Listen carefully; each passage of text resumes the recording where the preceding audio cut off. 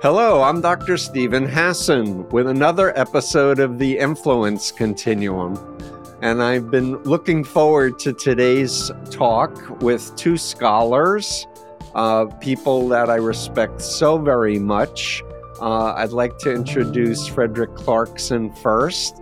Fred has written about politics and religion for 4 decades, and he interviewed me 4 decades ago when I got out of the Moonies, I will add.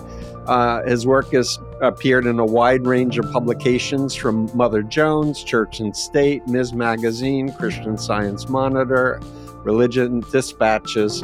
He's worked as an investigative editor, Planned Parenthood Federation of America, communications director at the Institute for Democracy Studies, co-founded the group blog Talk to Action. He's the author, co-author, and editor of several books, including Dispatches from the Religious Left, The Future of Faith and Politics in America, and Eternal Hostility, The Struggle Between Theocracy and Democracy. He's currently the senior research analyst at the Political Research Associates, which is a progressive think tank in Somerville, Massachusetts. And I just want to credit Frederick helped me so much when I was researching the cult of Trump. And that term is now worldwide, cult of Trump. And I thank you, Frederick, because you really educated me as well as helped to edit some of my writing to make sure it was correct. So, and we have done previous interviews. If you like this one and you want to check out previous ones on freedom of mind, please do. And distinguished scholar, André Gagné, who I've had the pleasure to interview also. André Gagné is a full professor and chair of the Department of Theological Studies. I'm going to ask you, André, to explain your conjoint PhD is from Université Catholique de Louvain, that's in Belgium, yes, with l'Université de Montréal. Fantastic. So you are a former pastor of a New Apostolic Reformation group when we first met, but you have gone on to research and teach about this. I will also add that in 2023, you were appointed as a member of the National Expert Committee on Countering Radicalization to Violence with Public Safety Canada. You're also a member of the Center for the Study of Learning and Performance in Concordia, which is a university where you teach, and a research associate with this. I'm going to butcher it. Can I ask you to say the French? Yeah, it's essentially a center for the study of religion in the contemporary world. Fantastic. So, You've been interviewed over 300 times in a million media outlets, New York Times, Washington Post, Guardian, New York Times Literary Supplement, New Republic. You're a scholar, and I want to do this because you have a new translation of the original French publication. It's called American Evangelicals for Trump, Dominion, Spiritual Warfare, and the End Times. That's now published in English. And thank you for holding it up to Frederick. We got 2 plugs for your book, André. So it's 2024. We're in election year. It's not just elections in the United States, but all over the world. And the phenomenon you both study is a worldwide phenomenon. So it's of great interest, and we hope to get people all over the world listening to today's talk. And with that, I'll ask Frederick, if you don't mind, set the table for what we're dealing with, and then we can dive into the scholarship of André with the theology and such. Well, sure. Just in a very broad sense, we're probably talking about something that most people have never heard of, the New Apostolic Reformation. What in the world is that? And at least the way I've written about it, it's the cutting edge of the Christian right these days. And how did that happen? Well, the Pentecostal and Charismatic movement, which André can talk about in greater detail, is the second largest grouping of Christianity in the world, and probably the only significant growth sector, as including in the United States. So people who aren't familiar with Pentecostals and Charismatics, you can see their characteristic worship style of having hands in the air, sometimes palms raised, praying in tongues, things that are very unusual to many other Christians, but nevertheless are a central cultural force. That said, they've got this movement of the New Apostolic Reformation is very politicized. Once upon a time, Pentecostals were not much political at all. They were been basically on the political sideline since the Scopes trials. But through a series of theological changes, they become more political and more theocratic in their orientation.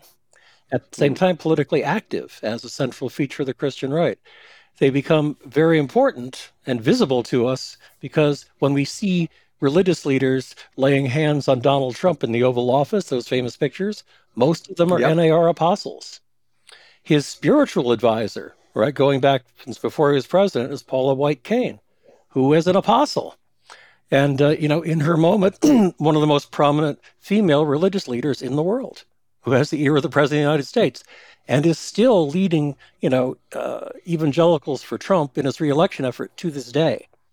So people who haven't heard of it should feel like they're being given a great disservice by the political community, across a wide spectrum, and the media that has simply saying, well, they're a bunch of white evangelicals. Well, it's more complicated than that.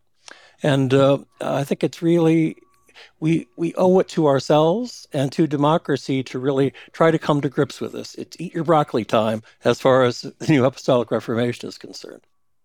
Yeah, and I'm going to say, as a Jew, a progressive Jew, my understanding of Christianity over the decades was that you have a relationship to Jesus and not to a living person who claims to be an apostle or a prophet who gets direct revelations, and your faith and obedience is to that person because you're so afraid of demonic possession that they cover you and protect you from these demons. And that resonates with my time in the Moonies, where I was shown The Exorcist and told the demons were possessing anyone who had doubts about following Moon, the Messiah, 100%.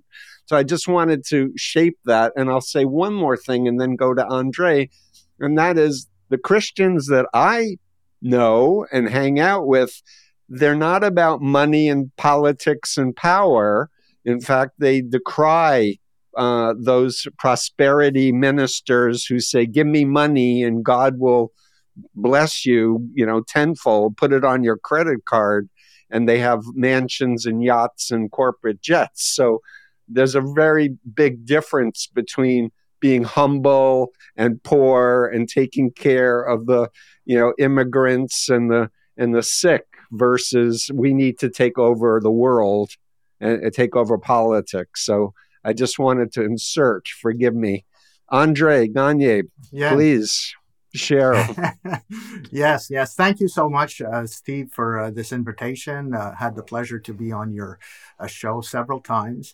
And thank you for this opportunity to talk about this new book, which is new up to a certain extent, because just to contextualize that very briefly, in 2020, I had published a French version of this book, and it sold pretty well.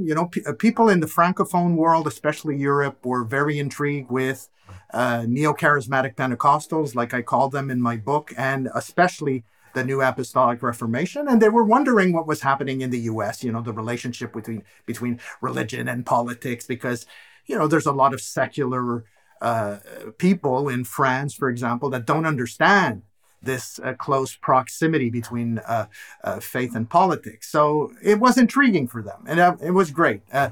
But some Americans that do read French were kind of insistent on saying you should get this book translated. And so eventually, through a bunch of circumstances and connections, we did get the book translated. But the book is slightly different than the French version, where I add an important preface to the book, trying to explain certain things that I hadn't sufficiently unpacked in the French edition.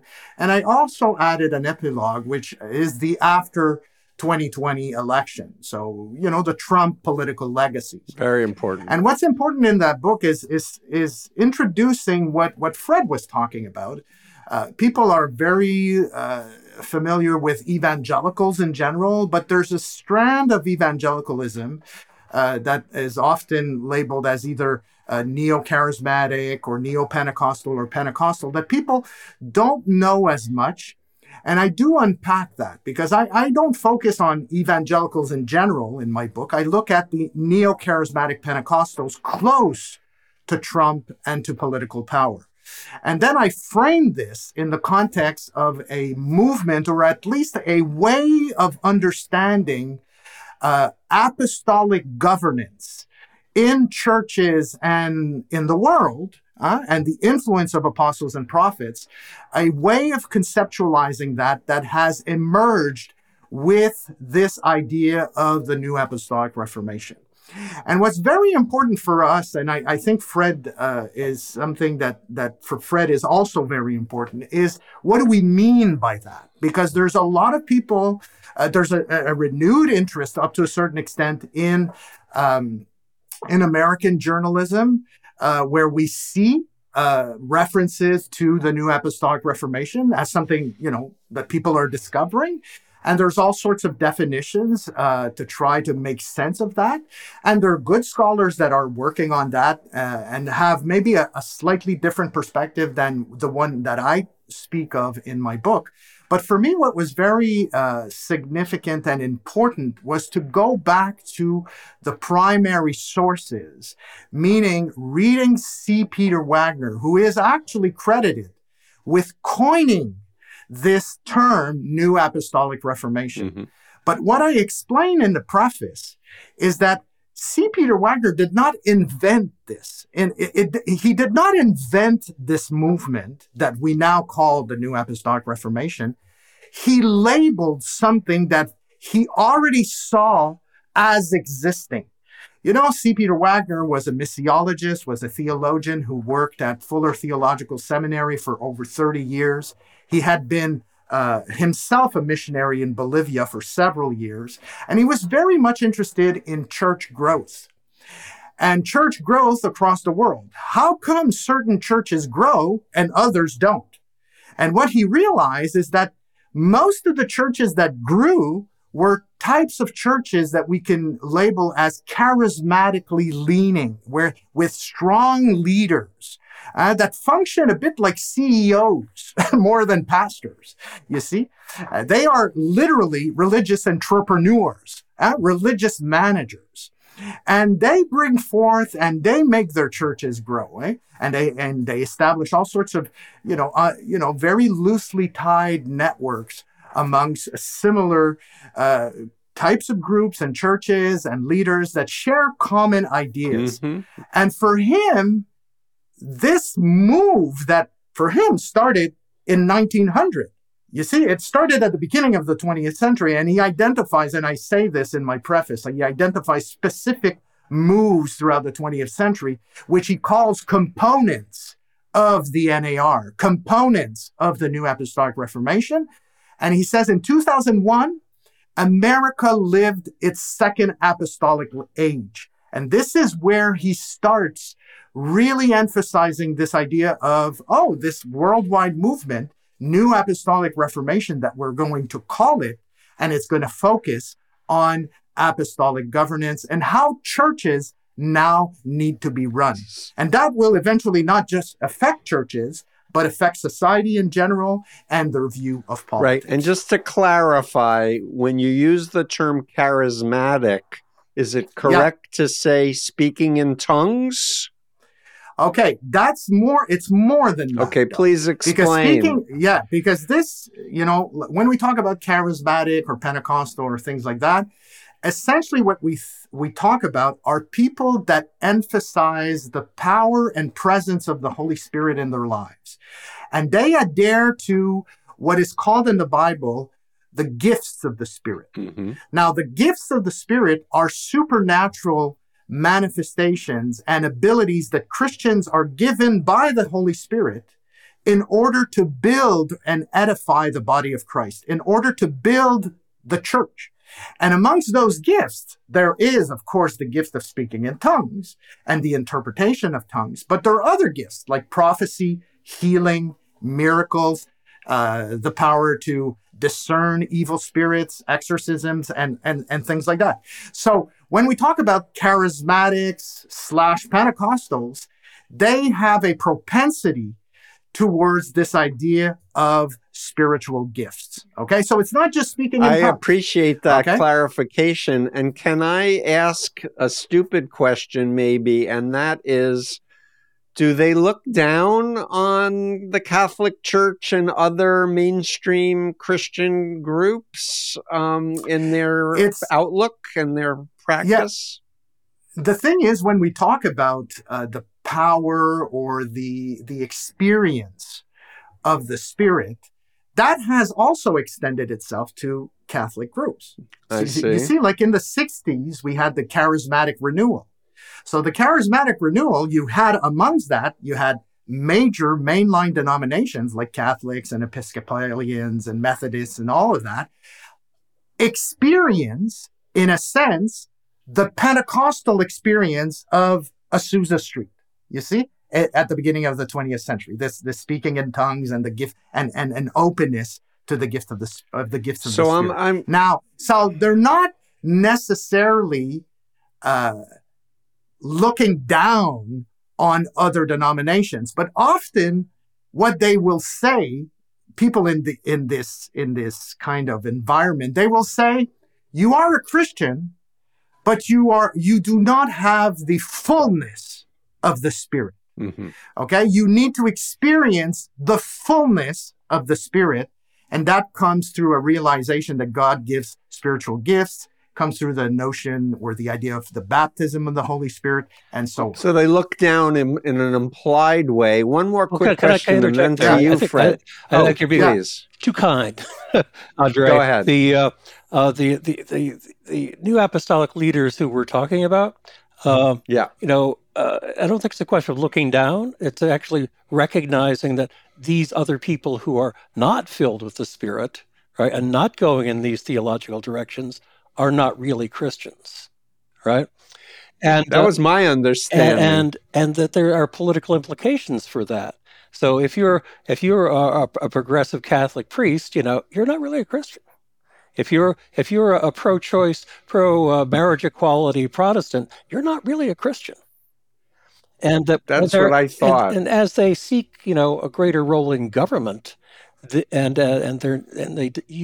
redefine religious freedom in terms of, religious freedom for what we want to do, but not necessarily what you want to do. It begins to have political implications that erode all notions of religious pluralism and separation of church and state as foundational aspects of society. And I'll say one other thing, as André sort of touched on this, and that's when we talk about apostolic governance in the church, what are we talking about here?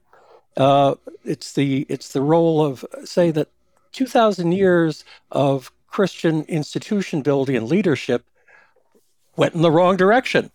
That the book of Ephesians, which names apostles, prophets, teachers, evangelists, and what am I missing, André? Pastors. You've taken these 5 functions taken together are what the leadership of the church needs to be, and that. Although some of them are called bishops, the role of bishop, as we would understand it in a Catholic and Protestant setting, is not a real thing. A pope is not a real thing. These are false offices. But understanding that what they are doing is unraveling, right, and challenging and decomposing where they can institutional Christianity as we understand it, which is a really big and difficult task. They're making it up as they go along, but nevertheless, that's the unambiguous goal of everything that they say.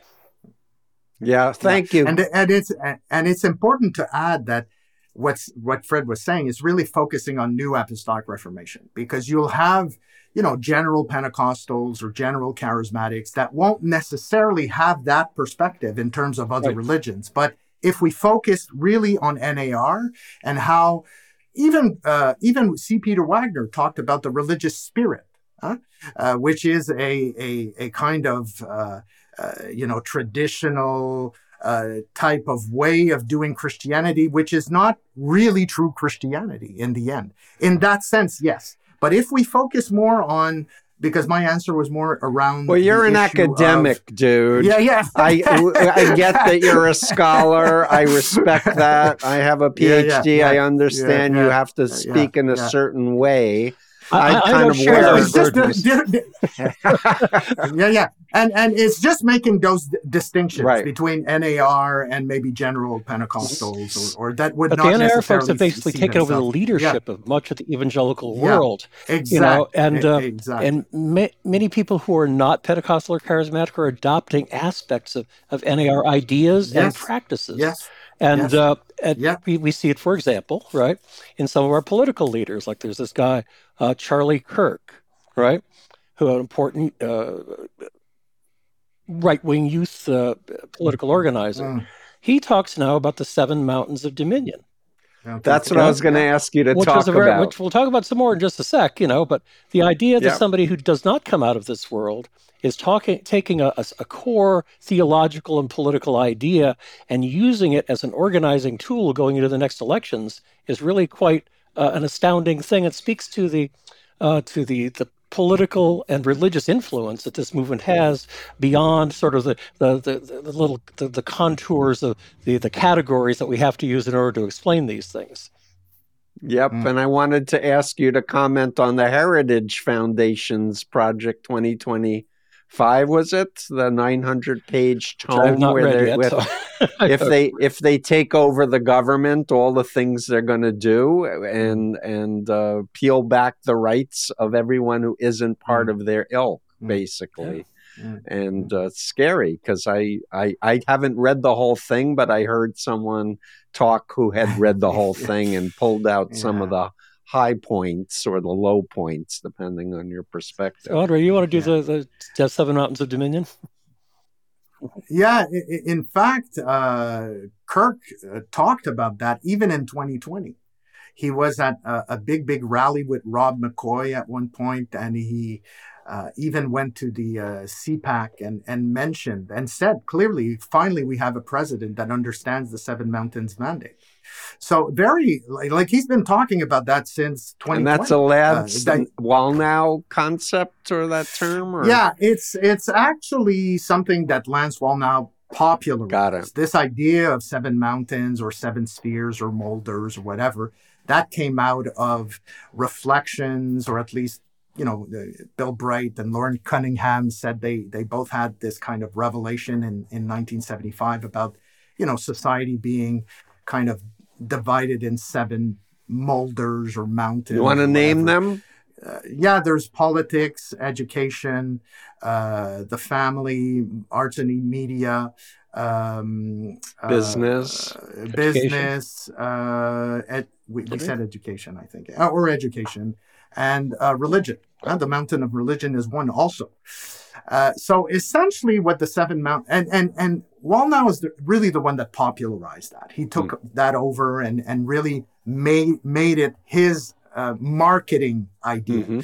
But the 7 mountains mandate is really a mobilizing, it's a strategy to mobilize Christians in order to fulfill the dominion mandate. Because the thing is, their political theology, which I call a political theology of power, is dominionism, or what sometimes is referred to as dominion. And that, Fred has provided a fantastic definition of that, where Christians it's a theocratic idea where Christians are called by God to exercise authority in all aspects of society by taking control of political and social and cultural institutions. That's dominion. And it's based on a particular reading and understanding of the book of Genesis, chapter 1, verses 26 to 28, about God giving dominion to humankind. But that's a general creation mandate that they take for themselves. Yeah, and opposite of what Jesus said about leave politics to the... Yeah. And Jesus, when he was offered by Satan in his temptation, one of the temptations is, if you bow down to me, I will give you all these kingdoms. And Jesus refused the kingdoms. Right. So, which is very interesting. He refused to take over the kingdoms. But what's interesting is that they have a political theology of power, which is rooted in scripture. That's fine. But how do you get people to accomplish that? The Seven Mountain Mandate is the goal. The Seven Mountain Mandate becomes the mobilizing strategy to get things done. So it's in order to get people in high places, Christians, influential Christians, especially those that embrace NAR ideas, in top leadership roles in politics or education or the media. Didn't isn't Mark Barnett at the top of the media thing? Didn't he do The Apprentice and Survivor and all these other things? Isn't he deeply involved? I know that they saw Trump at the top of that mountain when he was, leading that show. And when he was mastering Twitter, Rob McCoy, famous pastor of Thousand Oaks in California, said of Trump, he occupied the mountain of media because he was influential on Twitter.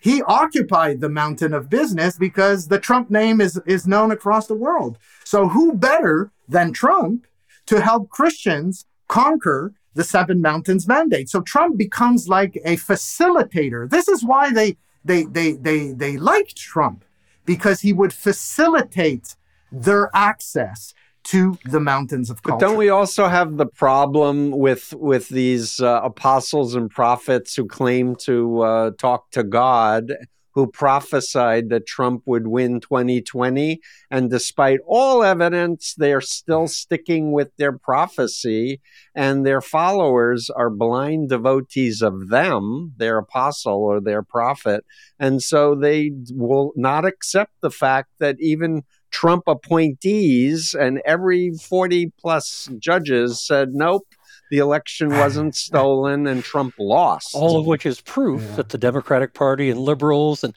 the institutions of democracy that validated the election are all infused with demons and are the problem, right? They are the problem, right? If they don't deliver what God and his prophets have said, they are the problem. And this is really important to get our minds around this idea. This is reality for these folks. What we're talking about is just another demonic delusion. Yeah, and what I say is in my opinion, as a mental health person, that's delusional, what they're telling their followers, because I was in a mind control cult run by a Korean who said he was 10 times greater than Jesus. So understanding going into the next elections, right, that these are folks who understand they're not up against, a political candidate with whom they may differ religiously and politically. They're battling for the territory of the United States and the world, right? For building the kingdom. Institutions like insufficiently Christian or incorrect Christians are institutions that are in the way, right? Yeah. Courts and clerks in charge, county clerks in charge of elections, they're in the way, and their problems to be dealt with, quite aside from electoral and democratic processes. Yeah, and Fred, you taught me when I was researching the cult of Trump about the Manhattan Declaration. Yes. Could you explain to our listeners what that was about? Well, sure. And some of our NAR figures figure into this, but it was a broad.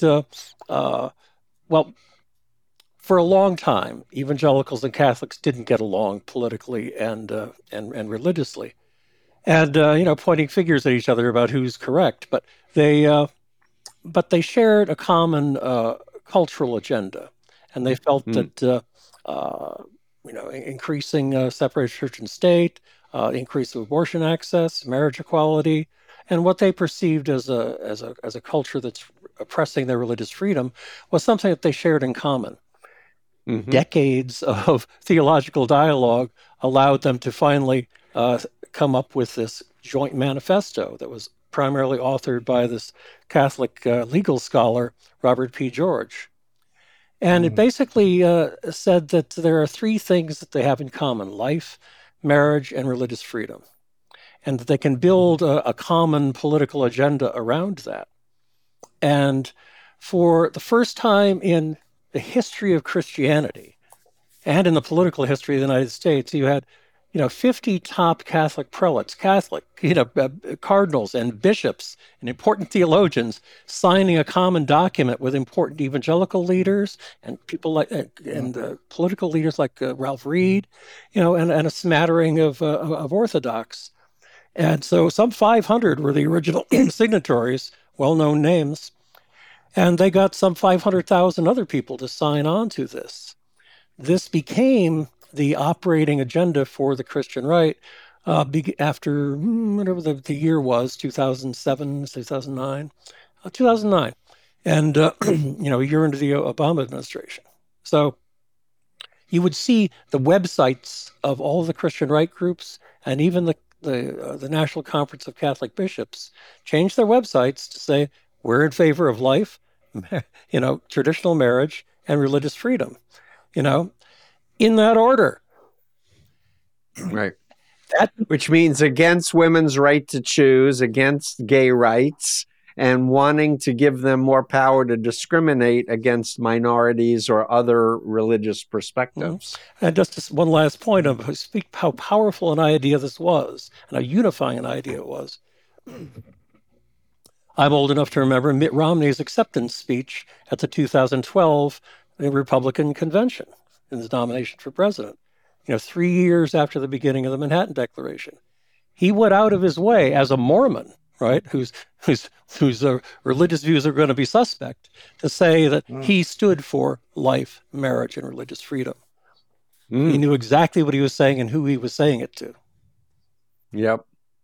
And so this is so vital, and I'm so frustrated. I'm sure you guys are too, with the media's ignorance about what's actually happening and how our freedoms and our institutions are under assault. Science is under assault. Experts are under assault. Democratic institutions, our whole judiciary is getting remade in the image of the right and libertarianism, not even conservative, but libertarianism and nihilism. It's scary. And what's interesting is that at least media are starting to pick up a bit on the issue of New Apostolic Reformation, especially when we start thinking in terms of January 6th, in terms of spiritual warfare ideas. I have an entire chapter in this book that deals, chapter 3, with the issue of spiritual warfare and civil war. And it really unpacks what they mean by that. Because a lot of people think, demons, Paula White Cain praying and taking authority and binding spirits. She's a nutcase. A lot of people think it's just these people that think like that, and that's it. And they're probably all crazy. The thing is, people need to take this very seriously, because it has political consequences. When Paula White Cain, for example, in 2021, was actually at the Amway Center during which is a multi-level marketing cult that I criticize. Yeah, but where she was in front of 20,000 people, Trump was actually kicking off his re-election campaign. It's quite interesting to see, not in 2019, when she was praying, the way that she was praying, the type of prayers that she was emitting in front of 20,000 people about binding spirits and protecting Donald Trump against the demonic networks that are coming against him. What she's doing, she's not just praying to God or praying against demonic forces, but she's also speaking to 20,000 people. You see, by labeling Trump's political adversaries as being under demonic influence. And you see, this is why when we talk about the Christian right, it's not the old Christian right. It's something completely different. And people think, this is the old Christian right with the moral majority at the time. And it's not that. Now we're in a completely new paradigm of demonizing political adversaries, dehumanizing them in order to completely negate their political and I'll influence. add fourth generation warfare online on social media platforms where people are sleep deprived and they're getting these videos and messages 8 hours a day, reinforcing over and over and over again lies that they then accept as truth because authority figures are saying it. They, and they're repeating the big lie theory of Goebbels and Hitler, right? Yeah, one thing I want to help with here, and that is, as we started out with, most people find this stuff crazy, right? And hard to understand, and it's new to them, and they can't believe that they didn't know about this before. And is it really as important as these guys are saying? And, how come I'm not seeing it in the media? And these are all fair questions. Fortunately, André's book, is as a partial answer to that. It's not just any book. It's a really thin book that is that's very accessible. Yes, it deals with stuff in a scholarly way, but it's in accessible language, for an otherwise reasonably well-informed reader. So it's a primer. It's like you want to begin somewhere. You want to begin here. There's other great books on the Christian right. We've talked about them on this podcast, but begin here. Begin with André's book, and it will probably give you the opening that you need. And Fred's book, Eternal Hostility, which is a quote from Jefferson, if I remember. Share that quote, Fred, of your book. It was the quote is from a letter that Jefferson wrote to a friend of his that says after the smear campaigns against him, during the election of 1800, people were so afraid in New England they had to run and hide their Bibles because they afraid the agents of Jefferson were going to come and get them. Right. And so he said, I've sworn on the altar of God eternal hostility against every form of tyranny over the mind of man. And that quote is inscribed inside the rotunda of the Jefferson Memorial in Washington. And a lot of the right wingers we got to go back to the founders and we got to go back to the Constitution, but they haven't read anything that indicates that the founders are really clear about the abuse of power that could be wrought by using religion to co-opt people's ability to think for themselves and reason. Well, one of the lessons in my looking at this over the years is that the religious right of the 18th century didn't like the Constitution when it was written, actively opposed its ratification, because Article 6 says there will be, no religious test for public office anywhere in the United States. No religious test. I mean, you don't have to be a Christian to hold public office. Well, that's right. So, but the religious right lost in the 18th century, but they've been trying to regroup and fight these battles ever since. There's always going to be a sector of society that's not going to accept the equality of other people's views and religious ideas and institutions. And the idea of defending pluralism, the rights of everyone else, even with people with whom we disagree religiously, politically, that's what the American experiment is, right? It's not something else. It's that. And unless we get that, unless we figure out how to defend, each other's rights, under the law, there's always going to be this theocratic rump faction that's going to keep trying to regrow like a recurrence of cancer, right? To undermine those very democratic values and institutions. This is the situation we're in a way that's worse than any time in American history. Yeah, it's incredibly important. And I'll just add, people don't realize that the American, currency didn't have "In God We Trust" before 1952. This was a religious political move to insert God into our into our money system.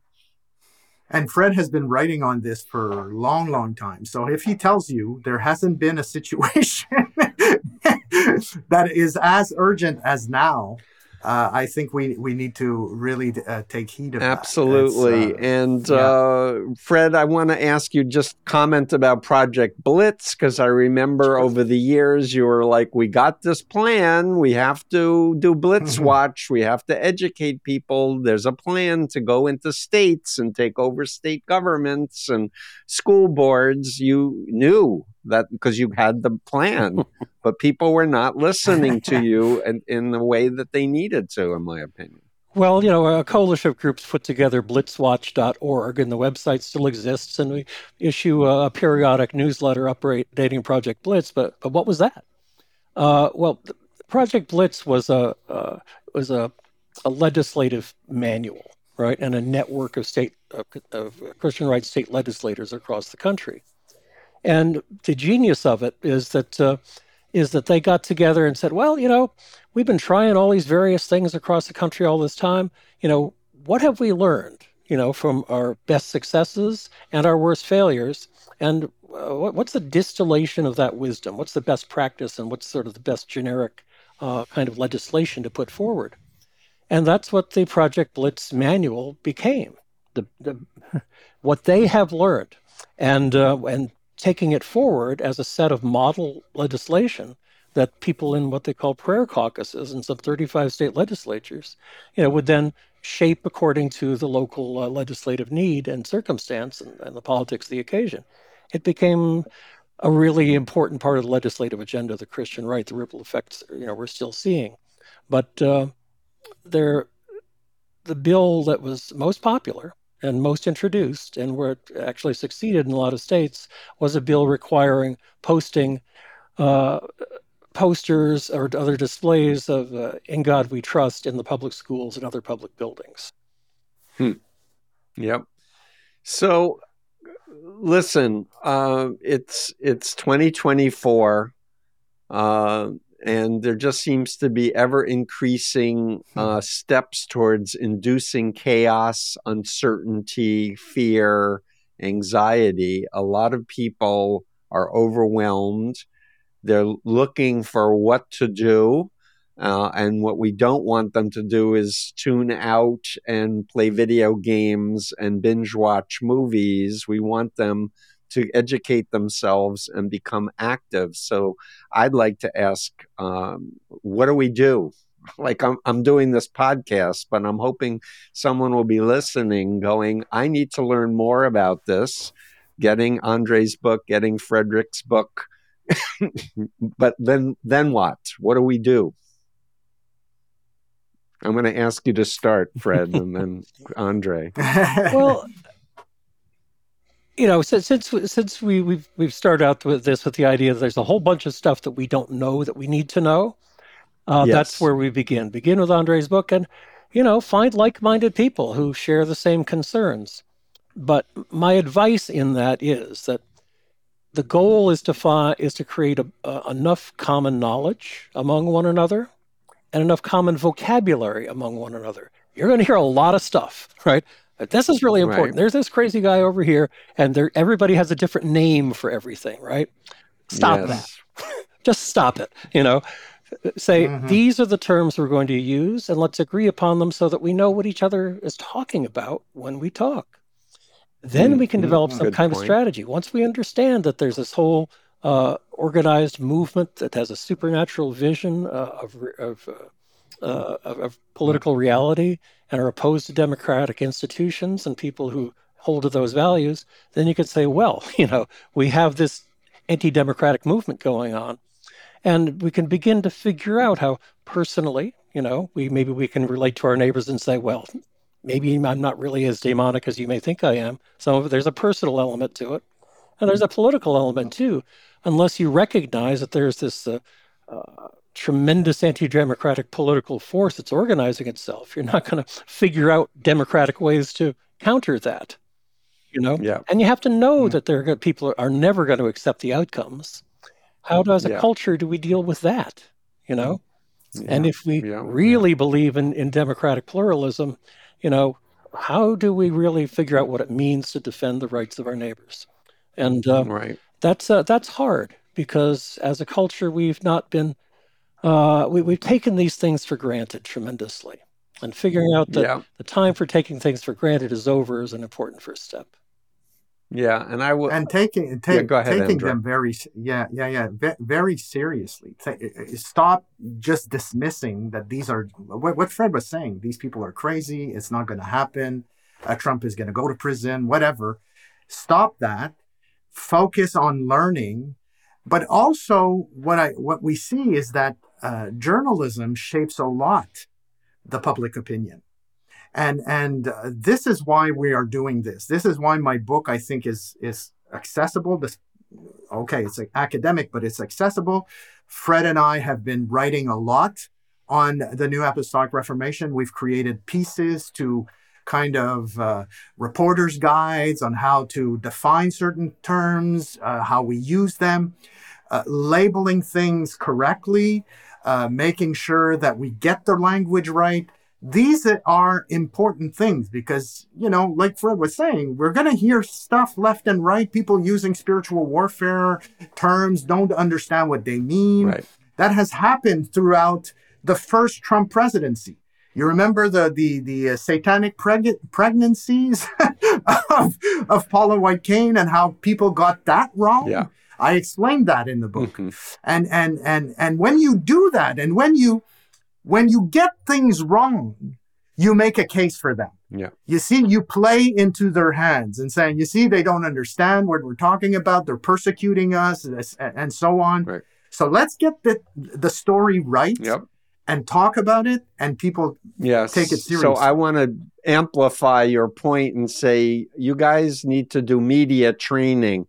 And I like to believe my work studying brainwashing and mind control and my influence continuum and bite model is part of that conversation to help people identify this is ethical influence. These are the criteria.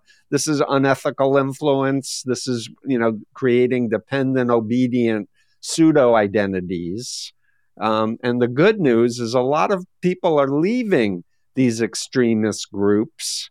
And some of them want to share their story, and these need to be amplified. And that's what I'm trying to do. I've interviewed Alva Johnson, Rich Logis, Pam Hemphill, who was arrested at January 6th and served 2 months. I'm trying to amplify the voices of people who've exited this bubble. And then I also want to just comment that it seems to me that the cokes and the fossil fuel countries, Putin especially, they don't want regulation to stop global warming. They've been doing the disinformation campaign for 50 years using my former cult, the Moonies and the Washington Times, as the major disinformation agency. We need to name the bad actors that have agendas, and it's not just religious agendas, but money and power agendas. But we also, I believe, need to go after billionaires, many of whom have been co-opted to believe in libertarianism and Ayn Randianism. Selfishness is good and altruism is evil, and, just agents of foreign governments who've been paid off or blackmailed. We need to understand there's a war going on here to destroy the United States of America and freedom around the world for everyone. And it's not just here. Yeah, I should add two things in that regard. One is that we've talked a great deal about Donald Trump and the NAR, but I recall, before the last election, a group of apostles on what they call a prayer call, right? Praying for various things, and they were praying not only for the election of Donald Trump, but of Netanyahu and Bolsonaro in Brazil, with whom they also have profound relationships. And so it's important to see that it's not just prayer. There's actors on the ground in these countries as well as others. These were just the focus countries of them in the last election. So, as you said, Stephen, at the outset, there are elections going on in a lot of countries right now, and we're going to be seeing similar kinds of actors doing similar kinds of things. It's a worldwide matter. Yeah. And Yep. I want to add, just for many of your listeners, Steve, and readers of your books, that we talk about the New Apostolic Reformation now, but it has roots in cultic groups of the 1970s and 80s that were generally known as the shepherding discipleship movement. And Thank the you. kinds of abuses that were going on then, partly corrected, perhaps partly not, but many of the same people are still involved, have become leaders in the New Apostolic Reformation. People who were shepherds, like Dennis Peacock comes to mind as one important shepherd who was politically active then, and he's politically active now, and in very similar kinds of ways. So there's a certain continuity. It's just that things have become reorganized, right? Yep. Relabeled. And I'll add, I'm so glad you mentioned that, because that when I started my work helping exit counsel people who were in all types of destructive cults, I did a lot of work with shepherding, discipling cults. And again, it's this issue of you can't have a relationship with Jesus directly. You need a discipler or a shepherd over you who you treat as if they were Jesus, who you submit and obey completely, even to the point of going over your entire day in 15-minute increments and reporting back and getting permission to even who you're going to date, or if you can date, or if you can kiss, and who you can marry, etc. So this notion of submission and obedience to some human being who's the ultimate authority, who's representing God, is the key theme. And I'm really glad you brought that up, Fred. Thank you. And keeping in mind, too, we talked earlier about the change in church governance. I mean, most of the Protestant world, right, have elect their own leaders, their own, councils of elders or whatever they call them. Yeah. They select their own pastors, right? Yep. That's out the window with apostolic governance. Paula White Cain became the pastor, the white pastor of an all-black congregation in Florida, and within a year said, "We're now an apostolic ministry," right? And she and her family became the apostolic leaders of the congregation by fiat. Yeah. And this is what happens. And as bad as that is, the challenge, the tragedy for democracy is that these kinds of democratic religious congregations is where many people learn and practice democracy in the first place. Yes. There are fewer and fewer institutions that are democratically organized, whether they're nonprofit political groups or labor unions. All these democratic institutions are becoming smaller. And so the people's opportunity to learn about Robert's Rules of Order, how do you run a meeting? How do you, what does it mean to be an elected representative? That kind of practice and experience is decreasing. And the New Apostolic Reformation is part of the leadership of decreasing that democratic capacity. That's so important. Yes. In fact, in chapter 2 of my book, I talk about apostles as political entrepreneurs, you see, and I give it a case study of a church in Canada that went from a church to an apostolic and became an apostolic center, you see, and how they went through that process of going from a democratically run institution or congregation to one that is now led by an apostle. And there's transitions that go this way, where democracy is simply thrown out the window. And so these apostolic centers become incubators of dominion and reproduce disciples. This is what it means to have apostles in the marketplace. They become training centers to make apostles in the marketplace go back into their own spheres of influence and exercise what they learned in their apostolic center. And infiltrate South America, Africa, all over the world. I want to come back to the democratic experiment. We didn't want to have a king. We wanted to have checks and balances of power to minimize abuse of power. And what I'm hearing now are people who are in this mindset: we need a dictator.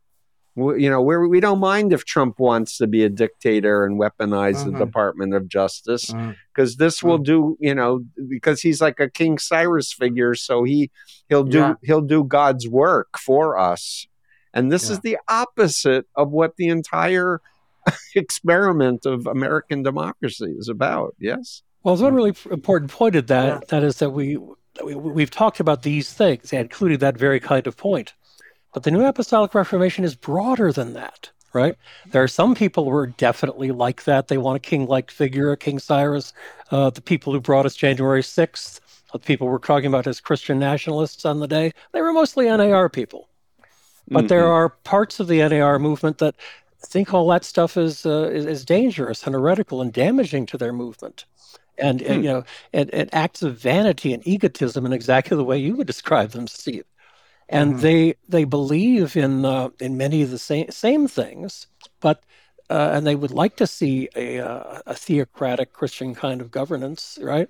But they're slow motion, long term revolutionaries. They're not necessarily big flamboyant, big ego kinds of figures giving big speeches on the mall. Their methodical approach to these things is, in its own way, just as dangerous. Right? If we get past the current movement of the big flamboyant January 6th types, these guys are still going to be operating in this generation and the next. Now, one of the leaders of this faction is a guy named Joseph Matera, who has a church in Brooklyn, New York. Right, Brooklyn, and he was a top apostle, right, of the United States Coalition of Apostolic Leaders. He's not just an apostle of a network of followers. He's an apostle of apostles, right? And he was one of the original signers of the Manhattan Declaration. Wow. So it's important to see these guys in the kind of broader political context that they really are, as important as Dutch Sheets and Chuck Pierce and the people on January 6th are. These guys are just as important in their own way, because they provided the intellectual, the infrastructure for everything that's happening. Right.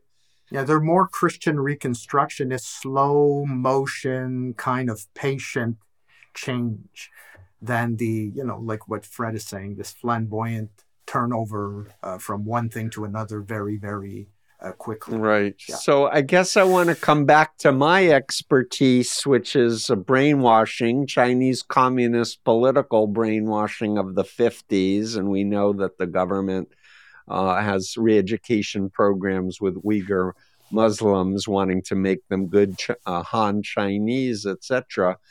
And from my perspective, and challenge me if you don't agree, but it seems to me like governments, state actors, and other people who really are about power want to use proxy groups that are religious, like the Moonies, to do their dirty work for them and cloak it as religious freedom.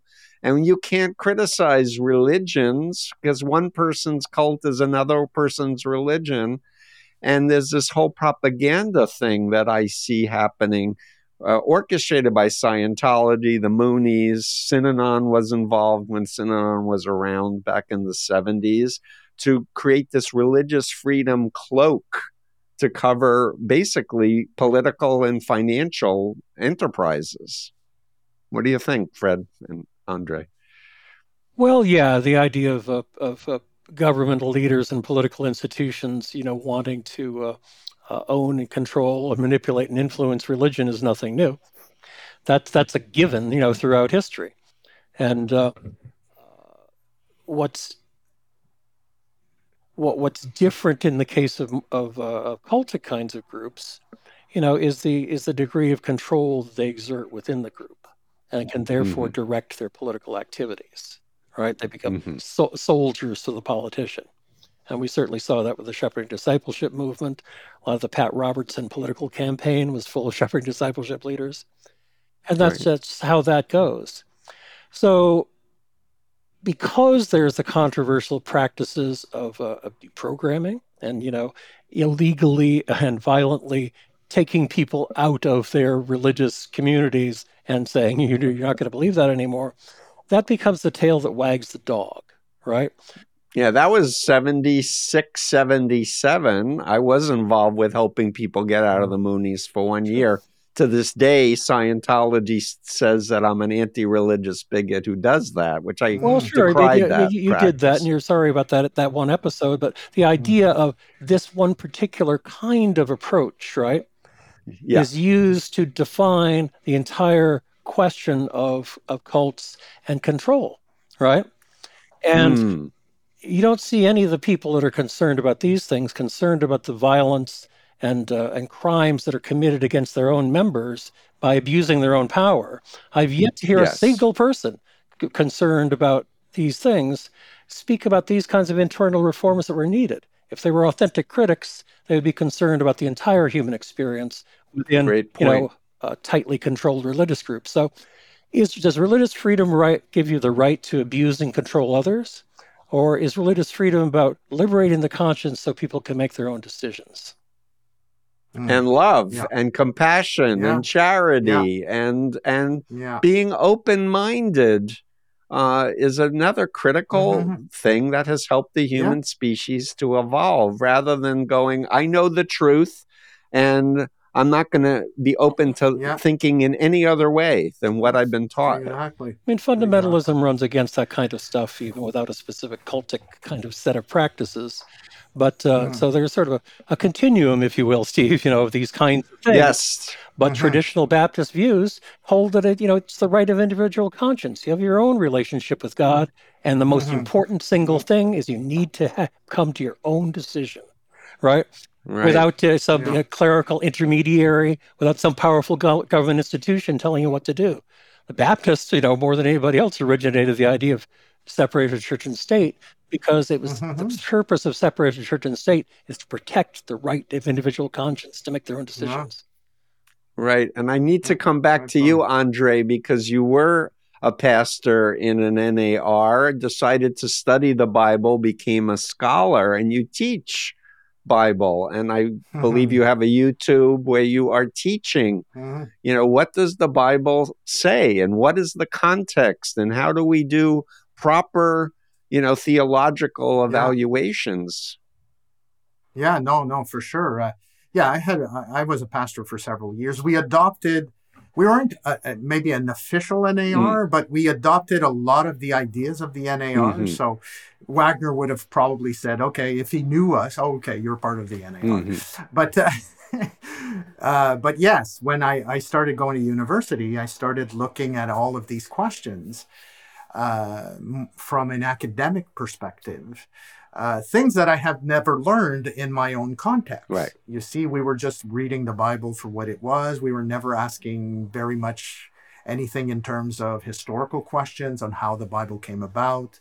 What does it mean? How do we interpret Scripture? How was Scripture interpreted through time? You see, the reception of Scripture, that means the interpretation of the Bible through time. Yes. How that shapes the way people read the Bible today, how our own experience shape the way we read the Bible today.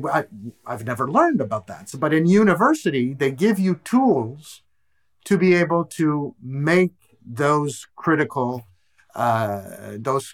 analysis and contextualize Scripture. So this is why it's in a sense my primary scholarly training is biblical scholarship, and this is why I was interested in what was happening with these neo-charismatic Pentecostal NAR people and how they use the Bible to legitimize a lot of what they believe and a lot of the things that they do.